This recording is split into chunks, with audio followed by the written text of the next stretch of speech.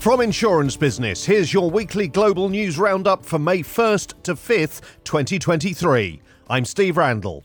Cyber incidents, macroeconomic developments and changes in legislation and regulation are the top risks for financial services companies, according to a new survey by Allianz Global Corporate and Specialty. Cyber incidents ranked as the top overall risk for companies, the report found. The banking industry alone saw more than a 1,300% increase in ransomware attacks in 2021. Training and technology can help mitigate the risk of cyber attacks by minimizing human error, the firm said.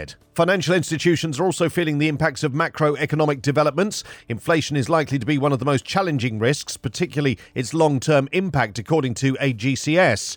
Inflation can mean that investments take time to regain value even after the economy seemingly recovers. It also slows down loan demand and increases the risk of loan default. Restrictive monetary policy in response to inflation also challenges banks by essentially removing diversification, according to Allianz Research. Compliance is another of the biggest challenges for financial services companies, with regulation around digitalization, climate change and ESG factors constantly evolving, the report said.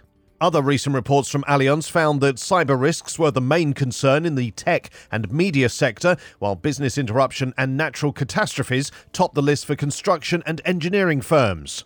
An individual's personal information can be worth more than $1,000 on the dark web amid a spike in cybercrime and identity fraud, according to a new study by cybersecurity researcher Privacy Affairs. The firm's Dark Web Price Index study, which gathered data from dark web marketplaces, forums and websites, found that online banking credentials, credit card information and social media credentials can be purchased online for shockingly low prices.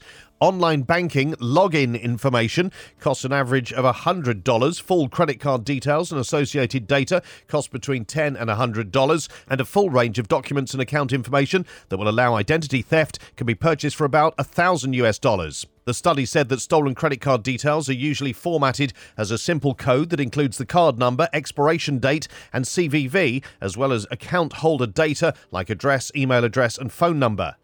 The global travel insurance market has grown from just over $19 billion in 2022 to more than $22 billion this year, at a compound annual growth rate of 17.3%, according to a new study by analytics firm Research and Markets. The travel insurance market is expected to hit $40.58 billion in 2027, growing at a CAGR of 16%. Major players in the travel insurance sector include Allianz SE, American International Group, Chubb, Generali and Zurich. The adoption of new technology has emerged as a key trend, gaining popularity in the travel insurance space, with major players in the sector focusing on new technologies to bolster their positions in the market, the study found. For instance, last year, India-based insurance marketplace Policy Bazaar launched an AI-enabled WhatsApp chatbot to automate the claims settlement process for its clients. A rise in tourism has contributed to growth in the sector. According to a report published last year by the United Nations World Trade Organization, global tourism increased from $400 million in 2020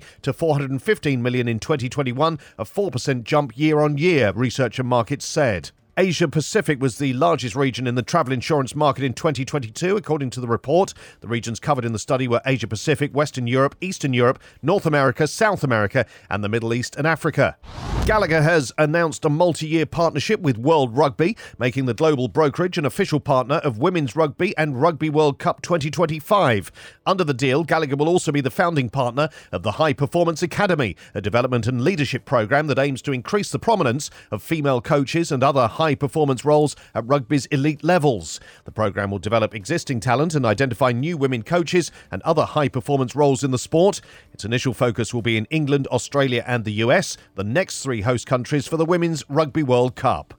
Davies has acquired Ortac Underwriting Agency's insurance management services portfolio. The acquisition will see Ortac join Davies' existing captive management operations within its global solutions business. As part of the deal, Ortac's insurance management division will rebrand to Davies and join its captive management division's global operations, led by President Nick Frost. It will provide technical solutions to captive owners in the US, Latin America, Canada, Asia, Guernsey, Australasia and the UK. The Bank of England is warning insurers to exercise caution as they look to take on more business from pension schemes seeking to offload risk. Charlotte Gherkin, Executive Director for Insurance Supervision at the bank, cautioned that insurers need to be mindful of the risks associated with bulk purchase annuities, especially as deals become larger and more complex. Gherkin also noted that rising interest rates have improved funding levels of pension schemes, making them cheaper to offload to an insurer, but warned insurers against stretching their capabilities in the short term. And a new report from 3 New Zealand insurers revealed that the recent stormy summer yielded a 402% increase in insurance claims. From the period of September 1st, 2022 to February 28th, 2023, the insurers, all part of IAG, recorded more than 41,000 claims compared to just over 8,000 from last year. Almost 23,500 were for the North Island floods, while more than 14,000 were for Cyclone Gabrielle. However, it's a figure that's still expected to rise. As of May 2nd, the 3 insurers' customers have lodged a total of 25,000 claims for the North Island floods, while Gabrielle recorded 21,000. These are just some of the global and regional stories covered by Insurance Business this week. For more, visit our website, insurancebusinessmag.com.